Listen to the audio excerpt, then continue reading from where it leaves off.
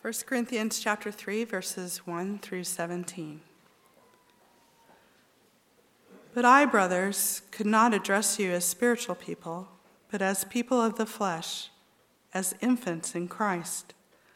I fed you with milk, not solid food, for you were not ready for it. And even now are not yet ready. You are not yet ready, for you are still of the flesh. For while there is jealousy and strife among you, are you not of the flesh and behaving only in a human way? For when one says, I follow Paul, and another, I follow Apollos, are you not being merely human? What then is Apollos? What is Paul? Servants through whom you believed, as the Lord assigned to each. I planted, Apollos watered, but God gave the growth. So neither he who plants nor he who waters is anything, but only God who gives the growth. He who plants and he who waters are one, and each will receive his wages according to his labor. For we are God's fellow workers. You are God's field, God's building. According to the grace of God given to me, like a skilled master builder, I laid a foundation, and someone else is building upon it. Let each one take care how he builds upon it. For no one can lay a foundation other than that which is laid, which is Jesus Christ. Now if anyone builds on the foundation with gold, silver, precious stones, wood, hay, straw, each one's work will become manifest, for the day will disclose it, because it is revealed by fire, and the fire will test what sort of work each one has done. If the work that anyone has built on the foundation survives, he will receive a reward. If anyone's work is burned up, he will suffer loss, though he himself will be saved, but only as through fire. Do you not know that you are God's temple, and that God's Spirit dwells in you? If anyone destroys God's temple, God will destroy him. For God's temple is holy, and you are that temple. Here is the word of the Lord. Thanks be to God.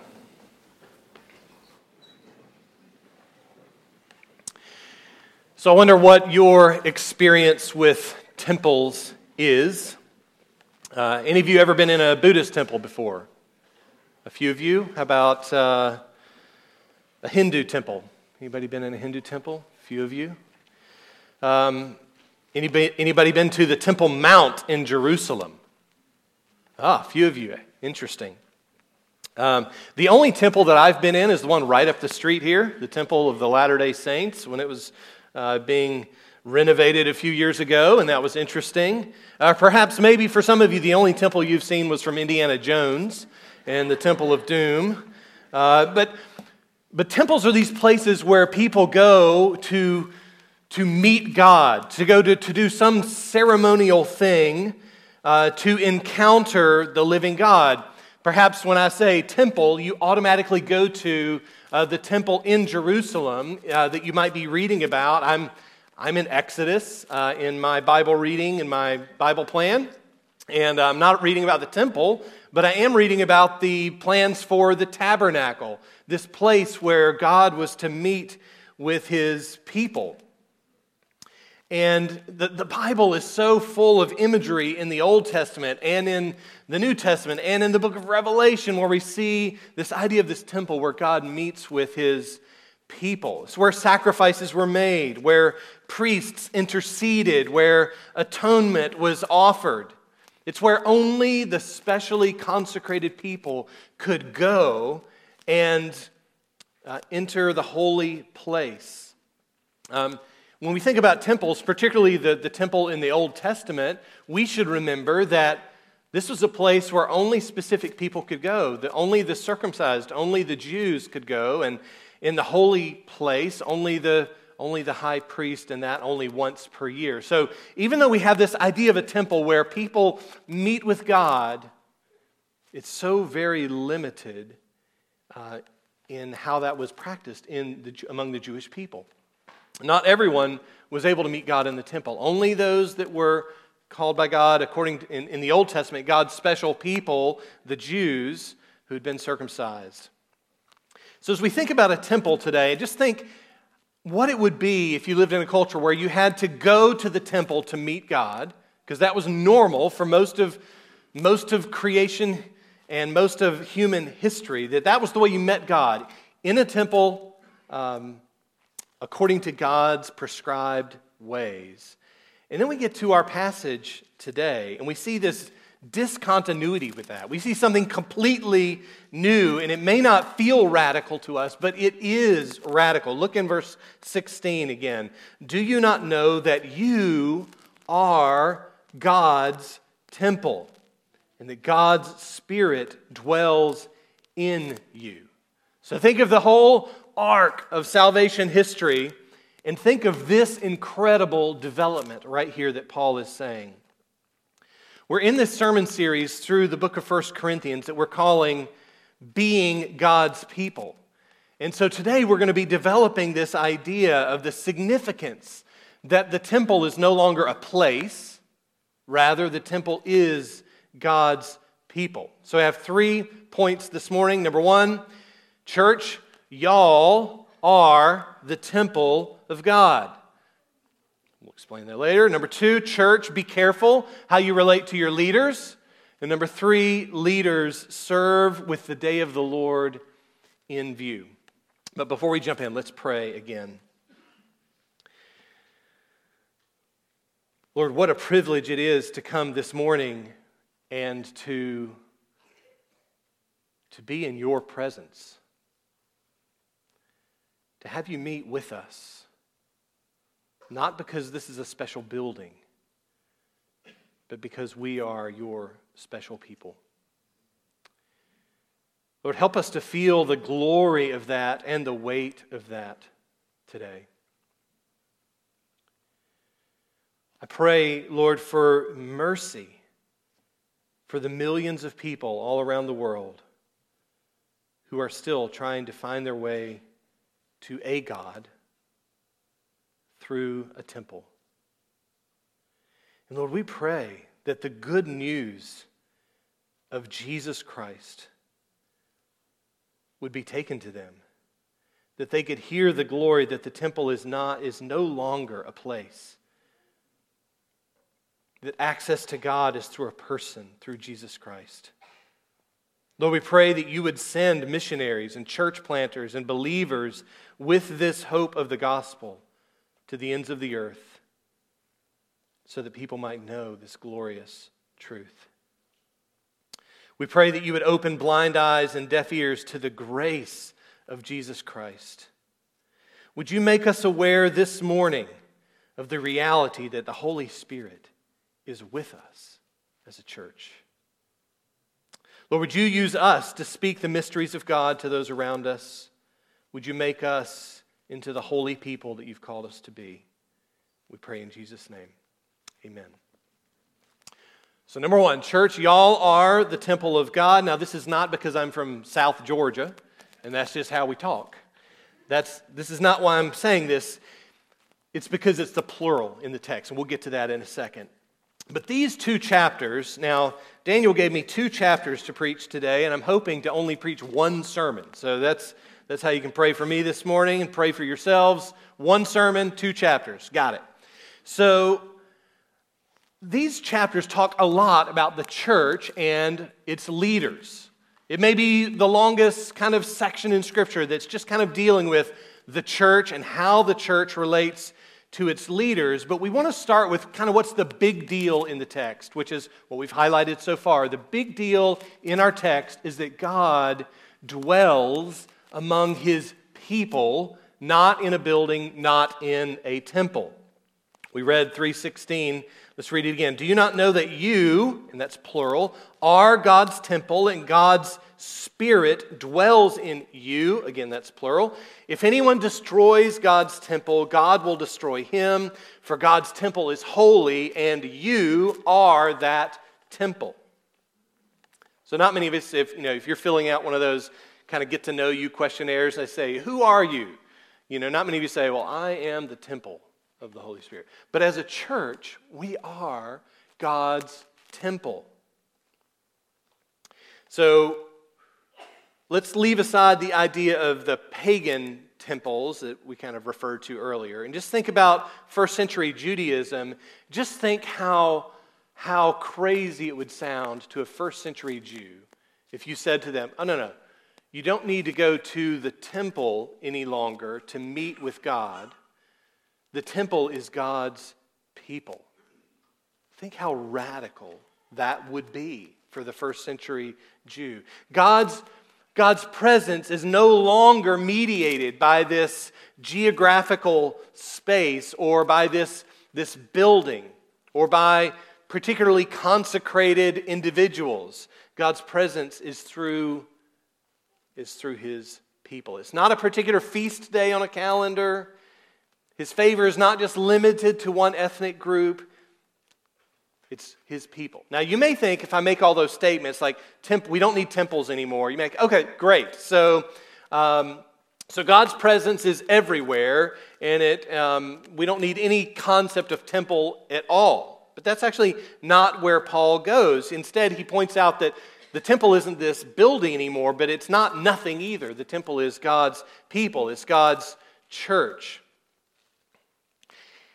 We know it's not a building, right? We know it's not a building. But don't you love how sometimes our language betrays how ideas stick in our head? When some of you may have grown up in a church like I did that had what would you call this room? A sanctuary. Now, why would you call it a sanctuary? Because you're highlighting this room in some way is a holy place where we meet with God. Now, I hope we do meet with God in this room, but it's not because of the room. And in the church where I grew up, we had the sanctuary, and we also called this the what? This was called the altar. Now, we know we don't come make sacrifices on an altar in church today, and yet we had altar calls. You would come down to the altar to respond to the message. Now, I can explain it. Okay, so we're living sacrifices, Romans 12. We could go there in all sorts of different ways. And certainly, we didn't believe in our church that we made atonement for our sins at the altar. But we still use that language. And it was probably just a ploy to keep the kids from running in the building, which I think it's good to keep our kids from running in the building, in the room, to be considerate of others. But it's not because it's a holy room. Because God isn't here in this room because of the room. He's here because He's with His people. And that's an important distinction that we need to make. There's not a special geography where God dwells. He dwells among His people. Now, this is a radical change with the inauguration of the church. That God no longer deals with us according to geography, buildings, structures, or even particular ceremonies or particular dates on the calendar. That's not how God works among His people anymore. Y'all are God's temple. Now, you may be thinking, well, John, isn't there another verse in 1 Corinthians that talks about you're the temple of the Holy Spirit? And there is, in chapter 6, verse 19, where it is singular, that your body is the temple of the Holy Spirit within you, whom you have from God. You are not your own. This is in the context of dealing with sexual immorality and some other things. We'll get to that verse in a few weeks. But the point in our chapter, in chapter 3, is that y'all, plural, the church, are the temple of God. Don't think, though, that because we're talking about a people and not a building, that the temple is unimportant to God. Don't think that it's unimportant. God's temple is God's people, and it's very important. In fact, look at the end of 17 again.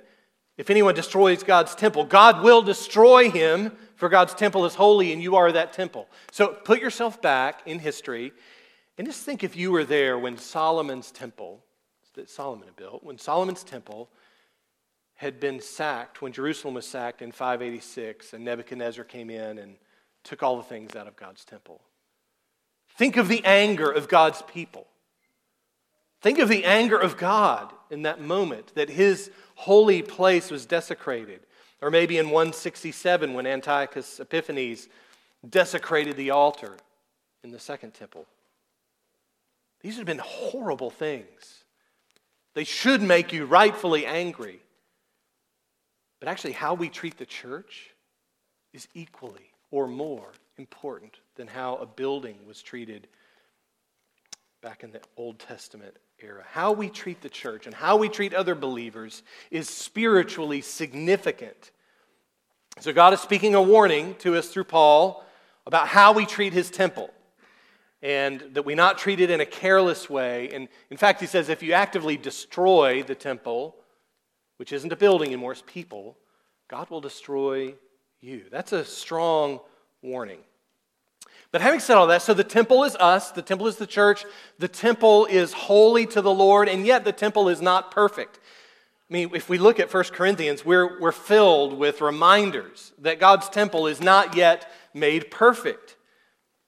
He says it's holy, and yet there's plenty of evidence among us about our own temple here of the Holy Spirit and the temple in Corinth, the temple of the church at Corinth, which we don't really talk that way, the temple of the church at Corinth. That's weird. Let's just say the church at Corinth.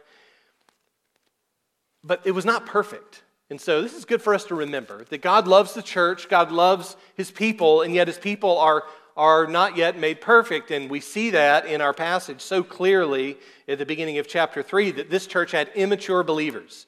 It had immature believers. There's a lot of evidence of this. Don't you feel bad for the guy who wrote this letter to Paul saying, I follow Paul, I follow Apollos? That's what he's hearing saying. Like Paul uses that so many times in this letter. I just think it's funny. I wish I hadn't have told him that. You know, Paul is just really making a lot of business on that statement. But Paul goes into these immature believers. So Daniel mentioned maybe last week that there are two categories of people here in chapter 2 and 3, not three categories of people. So in chapter 2, Paul talks about the natural person and the spiritual person.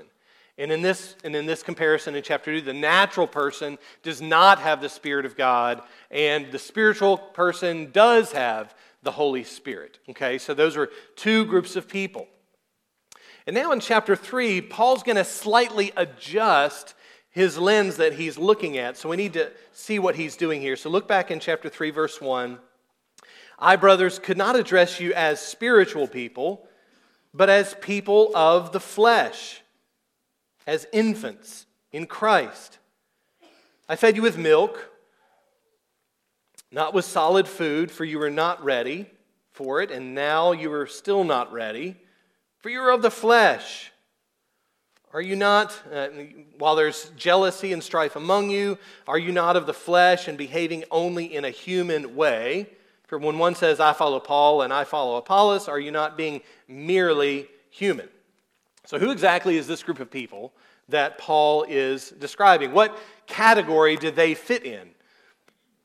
Some theologians have tried to make this third category of carnal Christians. And carnal is not to be used in some kind of way that has to do with sexuality. It's just of the flesh, just fleshly Christians, carnal Christians. And this is theoretically a group of people that have made a profession of faith, but their lives show no evidence that they are living like Christians. Now, I actually don't think that description fits the Corinthians. Now, Paul is going to address lots of different individual specific ways that they're acting in fleshly, merely human ways. But he's not saying they have no evidence of actually having a credible profession of faith. I mean, these people are doing church together. They're doing the Lord's table together. They're doing spiritual gifts together, though not always in a helpful way. So let's not think of these people that Paul is addressing in chapter 3 as just people that prayed a prayer one day but have no evidence of faith. That's not the group Paul is talking to. But they are immature, and they are disobeying some of the things God wants them to obey. So he's saying, he doesn't say you're not spiritual people. He's saying you're acting like unspiritual people. I couldn't address you as spiritual people, but as only infants in Christ. They were in Christ. Now, specifically, Paul addresses their factionalism, where they're saying, Paul, Apollos, Cephas, and the spiritual ones that say, I follow Christ. So he's addressing that particular issue with relationship to this immaturity. But it's important just to realize the church at Corinth had immature believers. They were not perfect, and yet this is true about them, that they are God's temple. Another problem with some of the Christians in Corinth here was that some of them acted like they had arrived spiritually. So some were immature and some were acting like they had arrived spiritually. Look in chapter 4, jump ahead a chapter to chapter 4, verse 8. Get ready for some irony, sarcasm. Already you have all you want. Already you have become rich. Without us, you have become kings, and would that you did reign, so that we might share the rule with you. For I think that God has exhibited us apostles as last of all, like men sentenced to death, because we have become a spectacle to the world, to angels and to men. Verse 10, we are fools for Christ's sake, but you are wise in Christ. We are weak, but you are strong. You are held in honor, but we in disrepute. So I think Paul's being a little sarcastic here. But they are acting as if they've somehow arrived spiritually. And Paul's just pointing out, you haven't. You may think you have, but you haven't. And it's this amazing combination of spiritual immaturity and spiritual pride. Do you see that? They're actually being very spiritually immature, and yet they're talking and acting as though they're spiritually proud. And in my experience, those two things often go together. In my own life and in what I observe in others, that the very moments we're being immature, we think we're really something. And that's what's going on here in Corinth.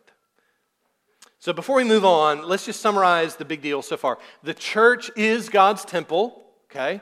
God dwells in his church through the Holy Spirit, and this is a gift of God. That's truth number one. Truth number two, God's church is still in process. It is still flawed, sometimes significantly, and this doesn't negate truth number one. Okay, truth number one, God's church is God's temple. Truth number two, God's church is flawed. This does not negate number one. Therefore, Paul is going to give us further instructions for how to treat his church. So we're going to do this through two lenses. One, church, how do you relate to your leaders?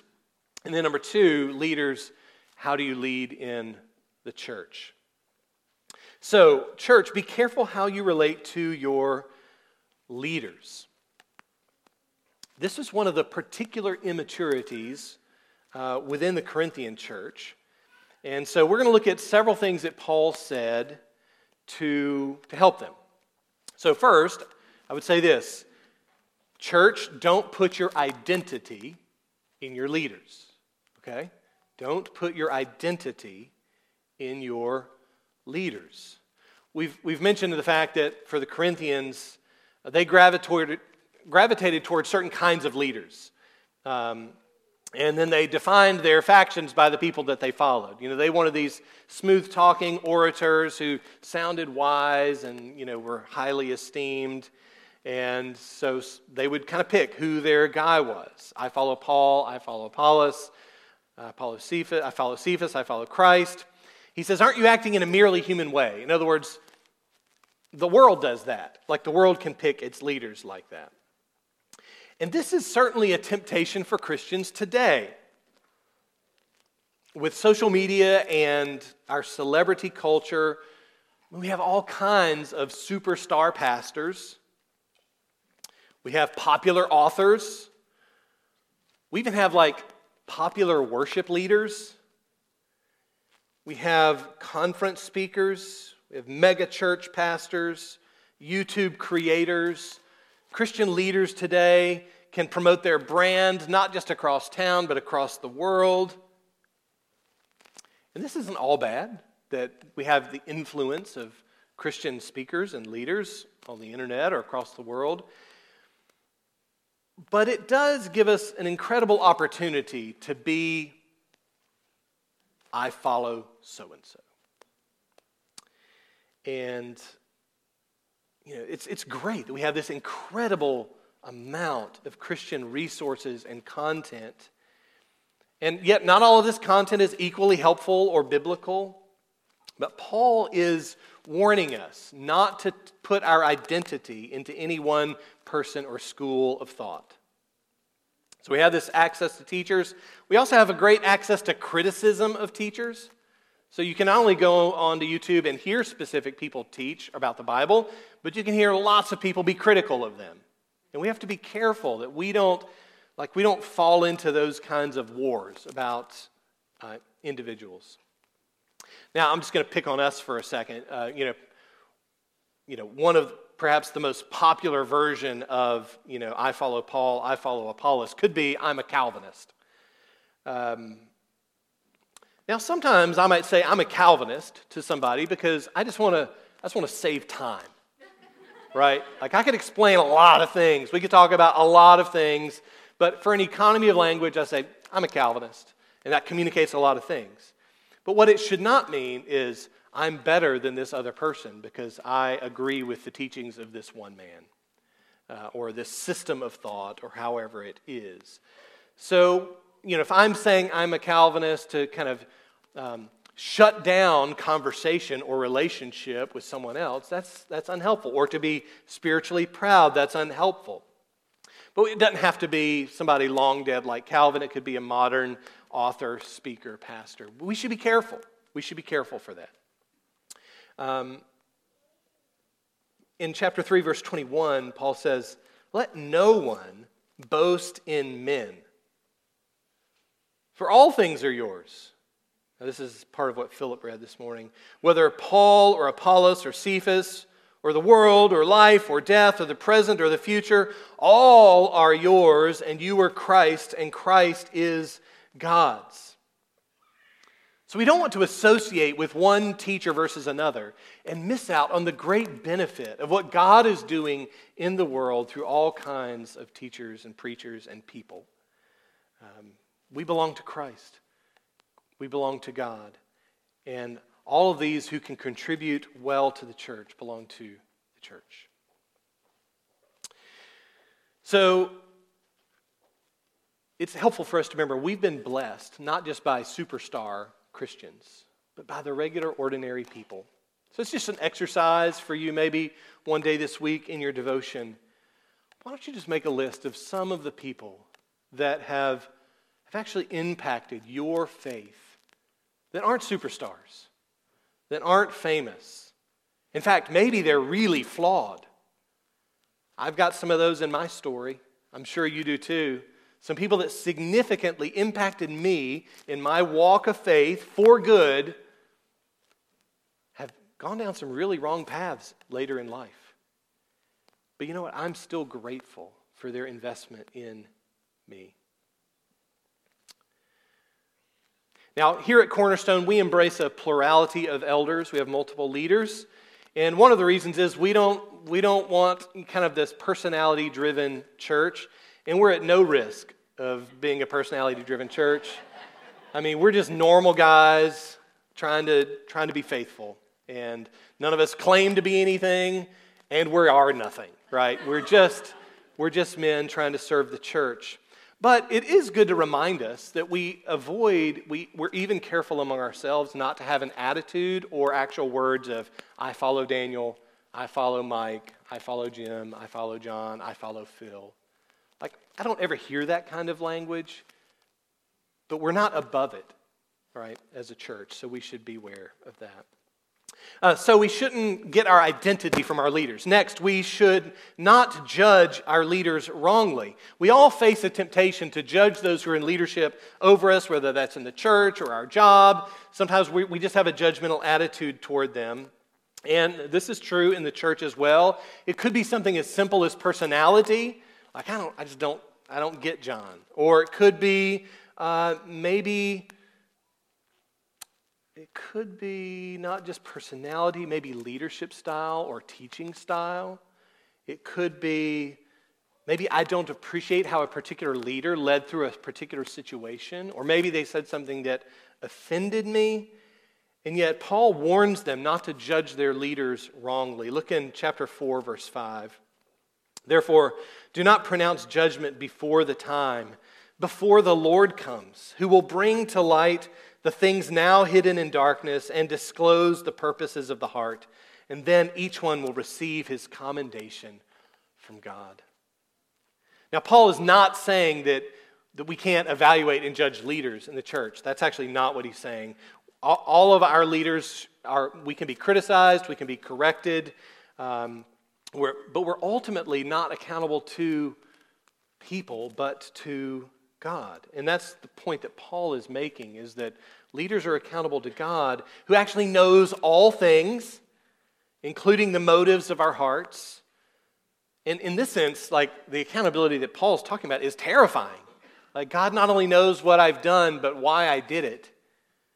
But I'm encouraged because Paul doesn't go there. He doesn't go to, this is terrifying. He goes to, then each one will receive his commendation from God. Like, God knows our efforts to serve him, and he will not let that go unrewarded. So don't judge your leaders wrongly. Don't judge as if you can see into their hearts, but rather judge fairly. Next, don't boast as if you've not benefited from others. We kind of hinted at this, but in chapter 4, verse 6, he says, I've applied all these things to myself and Apollos for your benefit, brothers, that you may learn by us not to go beyond what is written, that none of you may be puffed up in favor of one against another. For who sees anything different in you? What do you have that you did not receive? And if you received it, why do you boast as if you did not receive it? So don't be puffed up. And why do you boast if what you have that's any good is something you received? So don't be puffed up or proud towards others. And whatever wisdom or maturity that we have attained, there are no Christians who got there by pulling themselves up from their own bootstraps.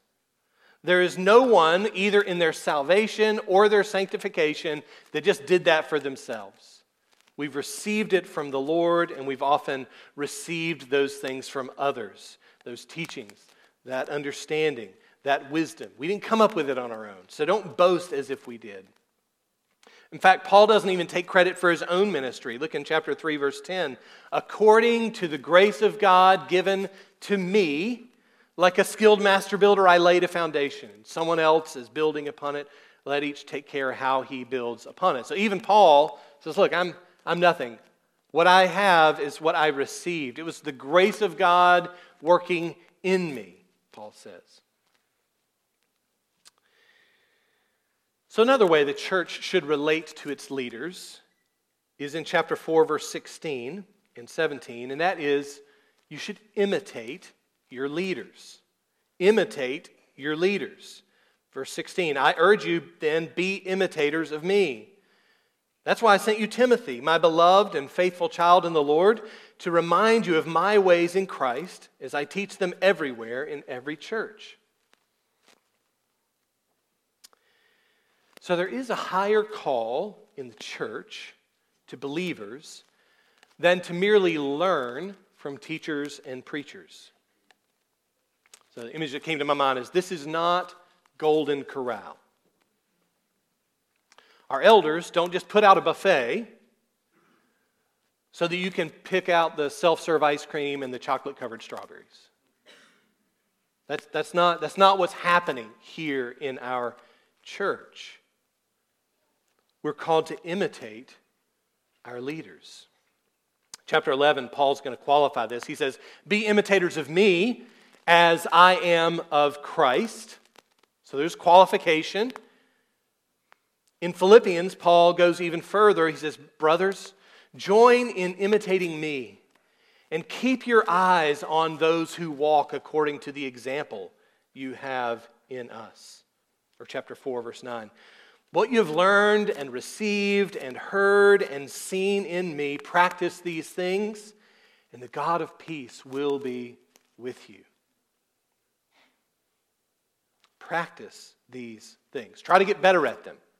Or Hebrews chapter 13, remember your leaders, church, those who spoke to you the word of God. Consider the outcome of their way of life and imitate their faith. Now, we're not talking about surface level imitation here like hairstyle. I know that y'all are all tempted. speech patterns or, well, my pastor uses a Mac, not a PC. This is not the kind of imitation we're talking about. We're talking about character. When you think about the qualifications for elders, so many of them are about character. And Paul is saying here, you need to imitate those kinds of people. Watch how they live out the ethics of their beliefs. They believe this, they live this way. Pay attention to those things and imitate those things. It seems that the Corinthians were, on one hand, they were identifying too closely with their leaders, right? I follow Paul. But on the other hand, they were not living ethically by imitating their leaders. One final word to the church here. Eagerly receive your leader's correction. Eagerly receive your leader's correction. So one of the consequences of our buffet mentality, our golden corral environment, is that we really feel justified in just picking and choosing the kind of input we want from our leaders. It's like, we can choose which TED Talks we listen to. You can choose which podcasts you play in your car. But Paul, he's going beyond that. He's saying, look, you need to imitate your leaders, but you also need to receive their correction. They should not be viewed in that same way. Look in chapter 4, verse 14. I do not write these things to make you ashamed, but to admonish you as my beloved children. In other words, Paul's saying, look, I need to speak some words of correction to you. That's admonish, to correct. Okay. But I want to do it as my beloved children. He's saying, I'm not trying to be mean to you. I care for you deeply. I want what's best for you. I want you to know my fatherly concern. And he's going to spend a lot of the rest of the book correcting them. Look in verse 21. He gives them a choice. What do you wish? Shall I come to you with a rod or with love in a spirit of gentleness? He's asking him, look, do you want to learn by the harsh word, the rod? Or do you want to live by learn by the gentle word of correction? One of my favorite pictures of this in the Bible is from Psalm 32. Beautiful psalm. He says, I will instruct you and teach you in the way you should go. I will counsel you with my eye upon you. Be not like a horse or a mule without understanding, which must be curbed with bit and bridle, or it will not stay near you. So this is kind of the dilemma Paul's giving the Corinthians here. Look, you have a choice how to learn. We know this with our kids. Like, kids, do you really want to learn by the rod of discipline, or do you want to listen to my voice? And it's the same in the church. Now, this doesn't mean that your leaders are always right. That's not at all what I'm saying. My point is we should eagerly learn from our spiritual leaders. We should eagerly not just learn doctrine, but eagerly be corrected by them. Okay, now I'm going to preach to the leaders. Turn around, preach to myself here for a minute. Number 3, leaders serve with the day of the Lord in view. So much of this whole letter is going to be directed toward to the church. And here we get some words directed to the leaders of the church. Now, some of you may have been asking this whole sermon, John, what kind of leaders are we talking about? Like, you're using this generic term. And I'm trying to be generic because I feel like in some sense Paul is being generic. He mentioned several apostles, Paul, Apollos, Cephas. So apostles are certainly in view, but he's also talking about other people watering. Some planted, some water. God gave the increase. So I'm trying not to say this is only talking about pastors or only talking about apostles or evangelists. I think I'm just using leader as somebody who's working toward the building up of the church. Paul doesn't tell us directly what leaders he has in mind. But he gives us two analogies to work with. First, a farm analogy, a field analogy. And so here I would say leaders need to farm remembering that God causes the growth. We need to remember that God causes the growth. I don't know about your home. So in my home, green things die. Like the only plants that survive inside our house are really hardy plants.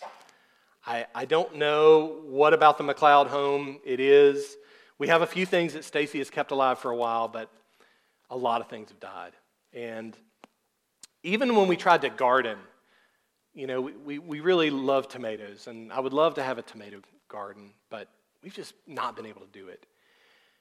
But as little as I know about gardening or keeping plants alive, I do know that I'm not the one who causes them to grow. I do know that. And true farmers, of course, know that they cannot make things grow at all. Look at chapter 3, verse 6. He says, I planted, Apollos watered, but God gave the growth. So neither he who plants nor he who waters is anything, but only God who gives the growth.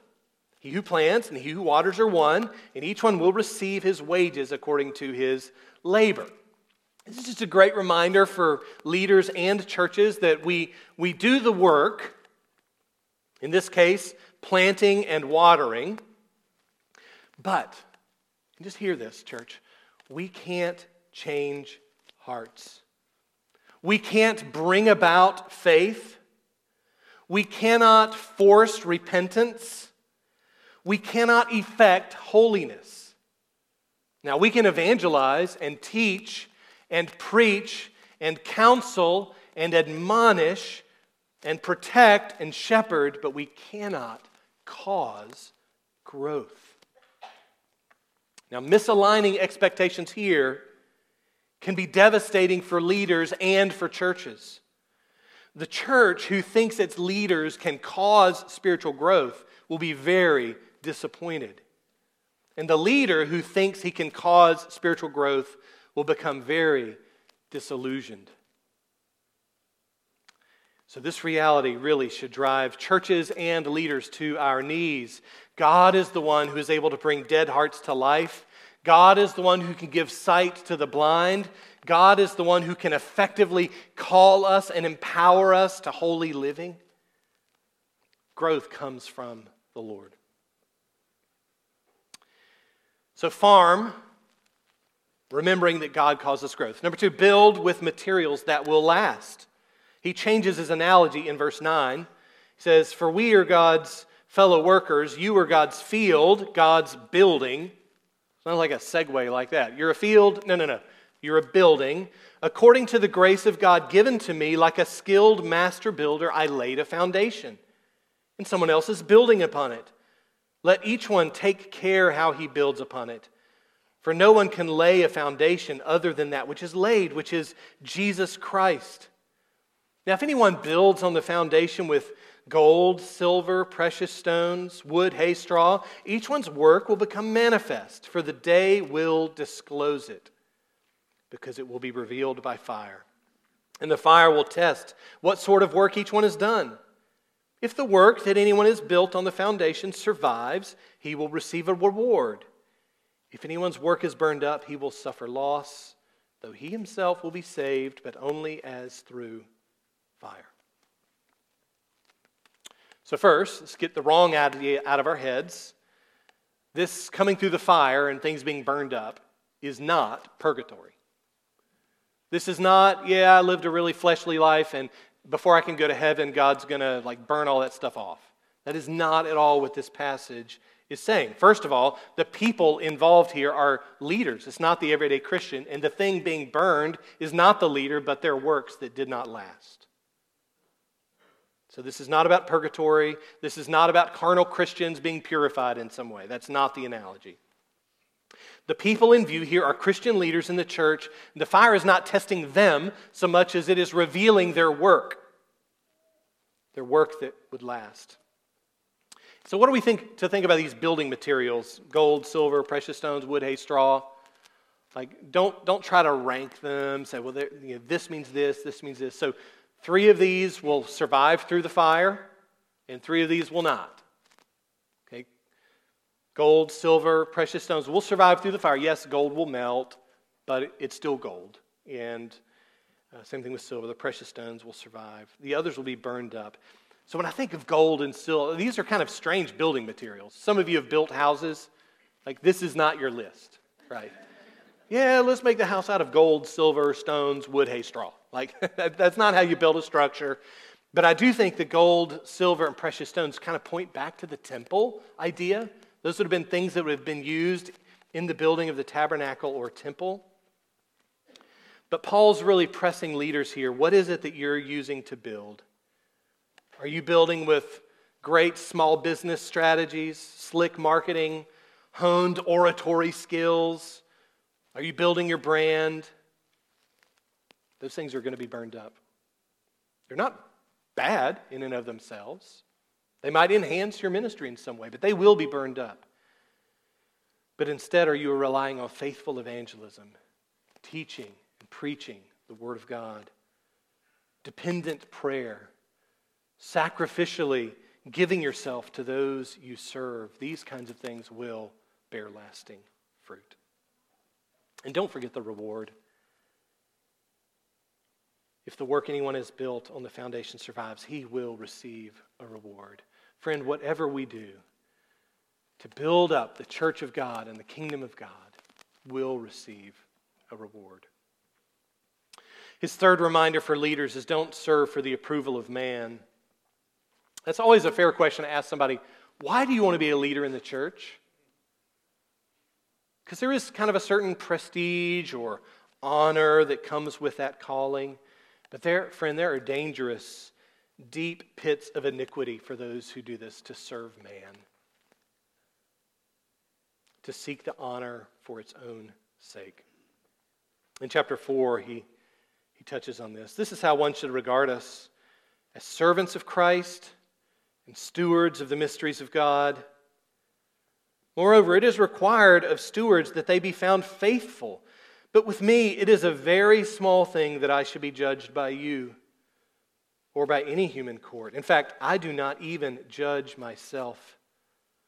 For I'm not aware of anything against myself, but I'm not thereby acquitted. It is the Lord who judges me. Paul gives us 2 words here to kind of define the task of spiritual leadership. He gives us servant and steward. So throw away CEO, president, boss, king. These are not Paul's words. This is the task of a servant.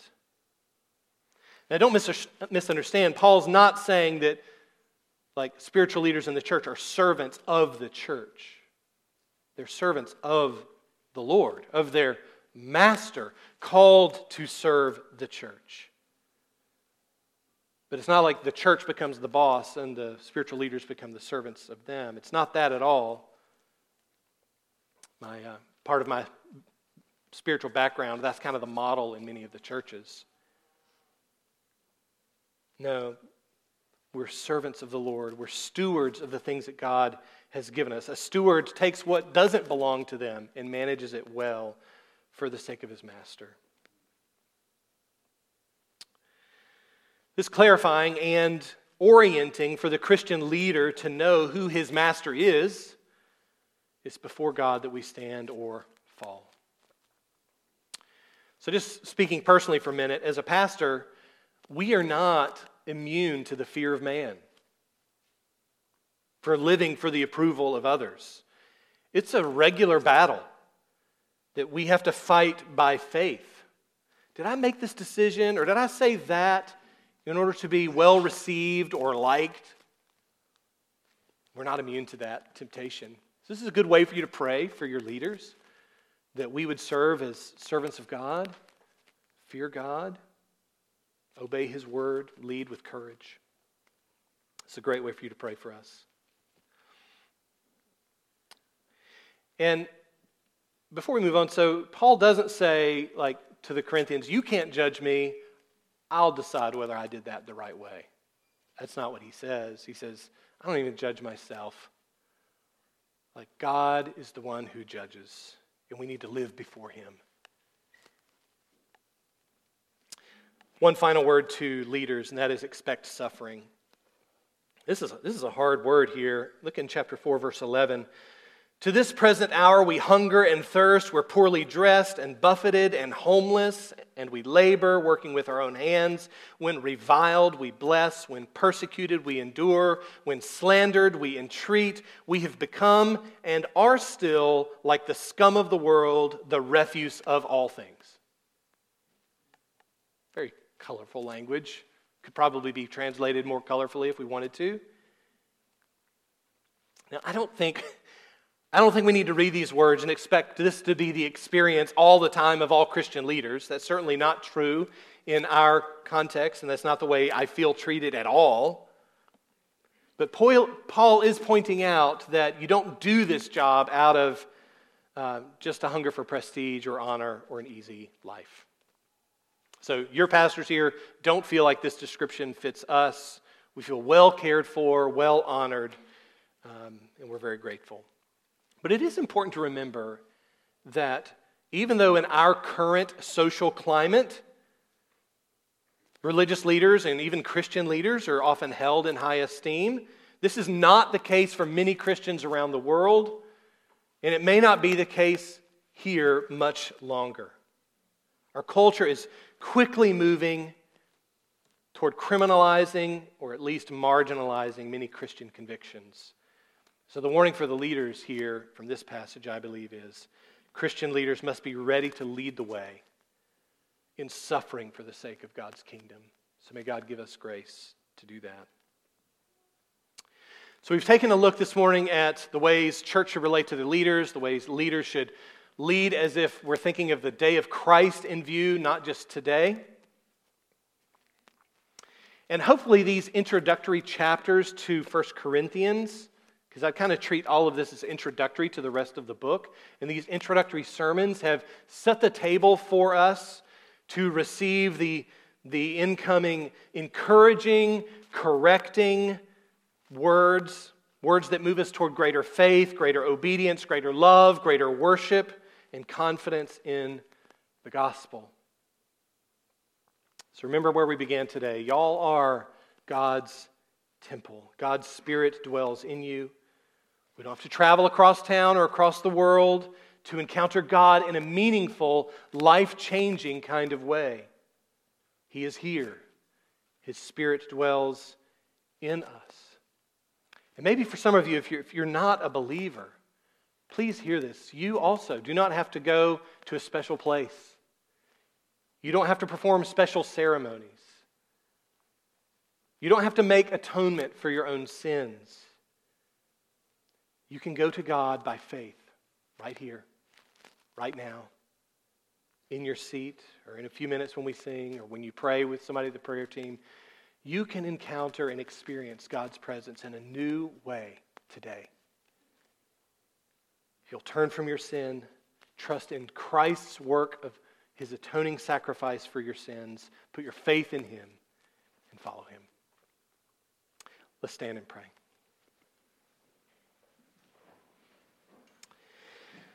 Father, help us to love and treasure the church as you do. Help us to plant and to build. Help us to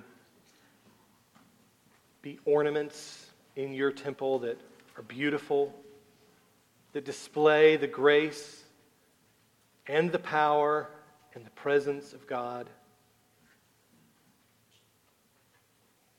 Lord, we know that we can't bring about change in people's lives as we would like.